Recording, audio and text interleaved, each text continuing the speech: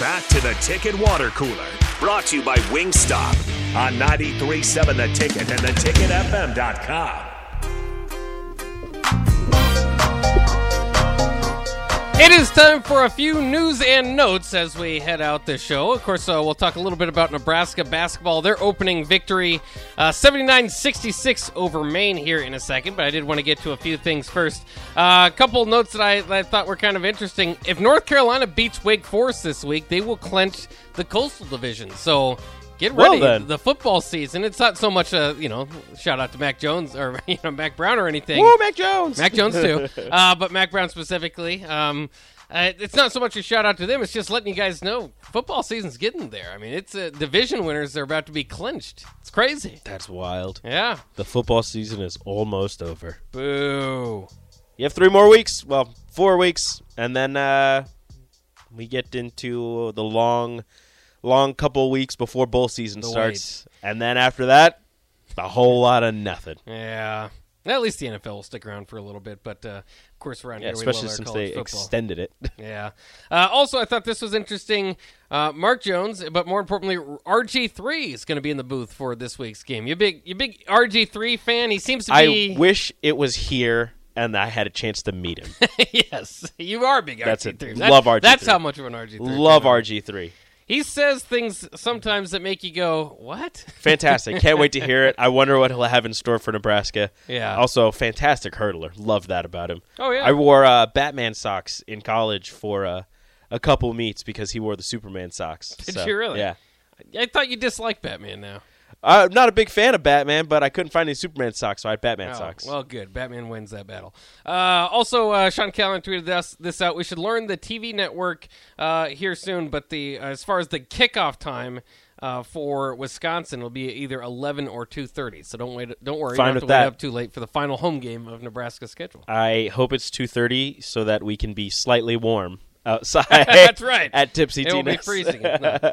Also, Dan Patrick is at it again. He's reporting that San Diego State will join the Pac-12 as soon as this week, and then a source close to the situation tells The Athletic that report is inaccurate. So, where is Dan Patrick getting his? He is so wrong on so many things, and nobody calls him out on it. He's just late enough in his career. He's so established. He's just like whatever. He's like, yeah, I Throw it got a out source telling me this, and everybody's like, nope, that's not true. And he goes, no, I trust my sources. My sources have never lied to me. I'm like, dude, your sources have lied to you for like a year. What do you mean your sources never lie to you? What's going on right now? Yeah. Dan Patrick is wild, just throwing out speculation and news that he's like, yeah, breaking news, San Diego State to the Pac-12. That's what I'm hearing from my source. I read it on college football Reddit. It's got to be true. And then San Diego's just like, no, we're not doing that. The Athletic reporting that the Pac-12 will do its media deal first before any conference expansion. So we'll see. Maybe Dan Patrick wins this one. Maybe San Diego State. And then when San Diego, he's like, see, I told you they would join. I'm like, you said that they would join like this week. What are you talking about?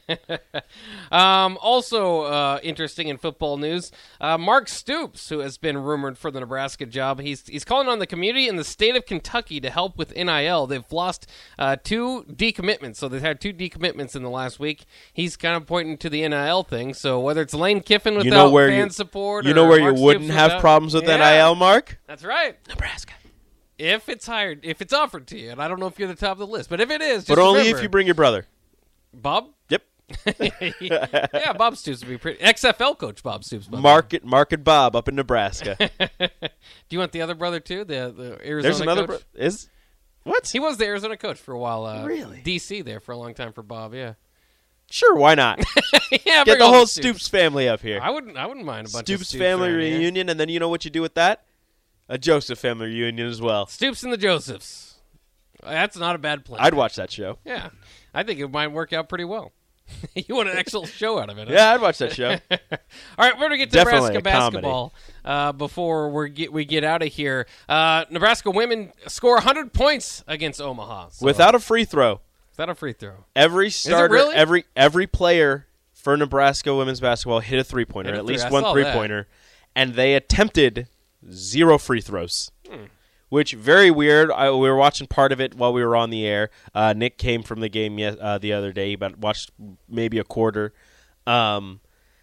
It's not like it wasn't physical. It's not like Nebraska wasn't getting into the paint and getting buckets. There just wasn't any fouls called on any shots.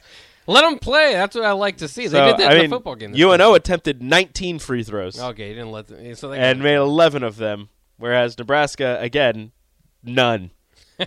None whatsoever. And still got 100 points. They made 14 threes. As I said, every player made at least one. And they attempted 34, and they shot 76 shots, made 43 of them. I'm trying to find the percent. Here it is. They shot for a game 56% from the field, 41% from three.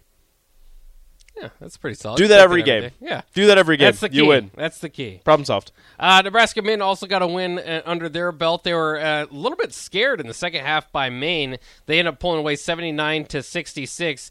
Free throws also of note in that game. Maine shot 2 for 10 from the line, so that doesn't help. Nebraska did a little bit better, 12 of 16, 75%, and they're shooting three-pointers, which were not too good in the exhibition games. Went up a little bit. They shot 31%. 31%. That's pretty good for a Nebraska team. I'd take 31%. That's not a for an entire team. That's not a terrible 3-point percentage. Not terrible. They also, as a team, hit 46% of their shots, which again, not terrible. Yeah.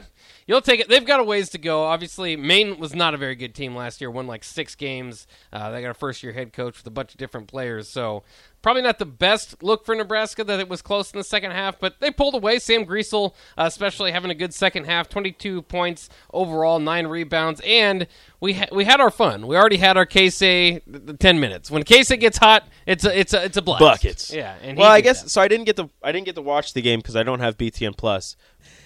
Nobody's ever spoken to the defense that was being played during that stretch. I don't know if it was good, if it was just Maine hitting shots, or if they were all wide open shots. So, but if a team gets hot like that, not really much you can do. So the game getting close like that, not really that much of a concern. They ended up winning by 20 or 13. So yeah. It's all right.